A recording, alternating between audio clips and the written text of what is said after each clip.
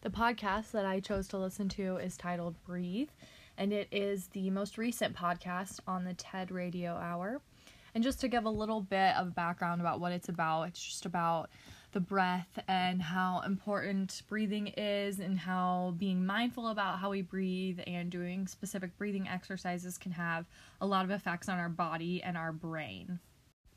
One part of the podcast that really stood out to me was actually towards the beginning, and they had a lady named Tonya Streeter who they were interviewing, and she is a world champion freediver. So the breath is obviously very important to her, and it is something that's crucial for her career. And she described the breath as the miracle of our human physiology. And I thought that was a great representation. I think that was a really powerful way to describe what the breath can do for our body. Something I think that they did exceptionally well was storytelling.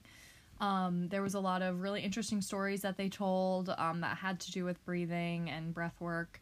And I think that's crucial for a successful podcast, especially when you're interviewing other people, is to tell stories and to tell stories that are going to resonate with the audience or be intriguing to the audience.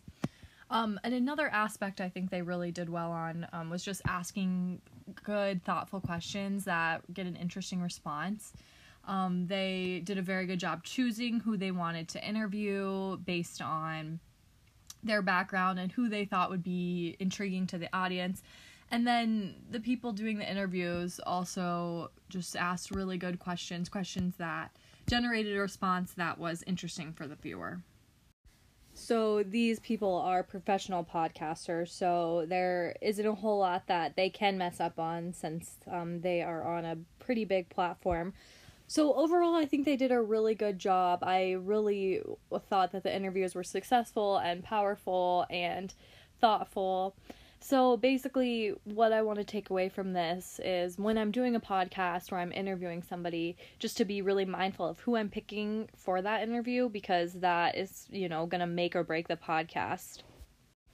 And then another thing that I took away is just asking those questions that are going to generate an interesting response, because that's how you begin the process of storytelling, is asking questions and digging into different things. So that's what I'm going to take away for my future podcasts.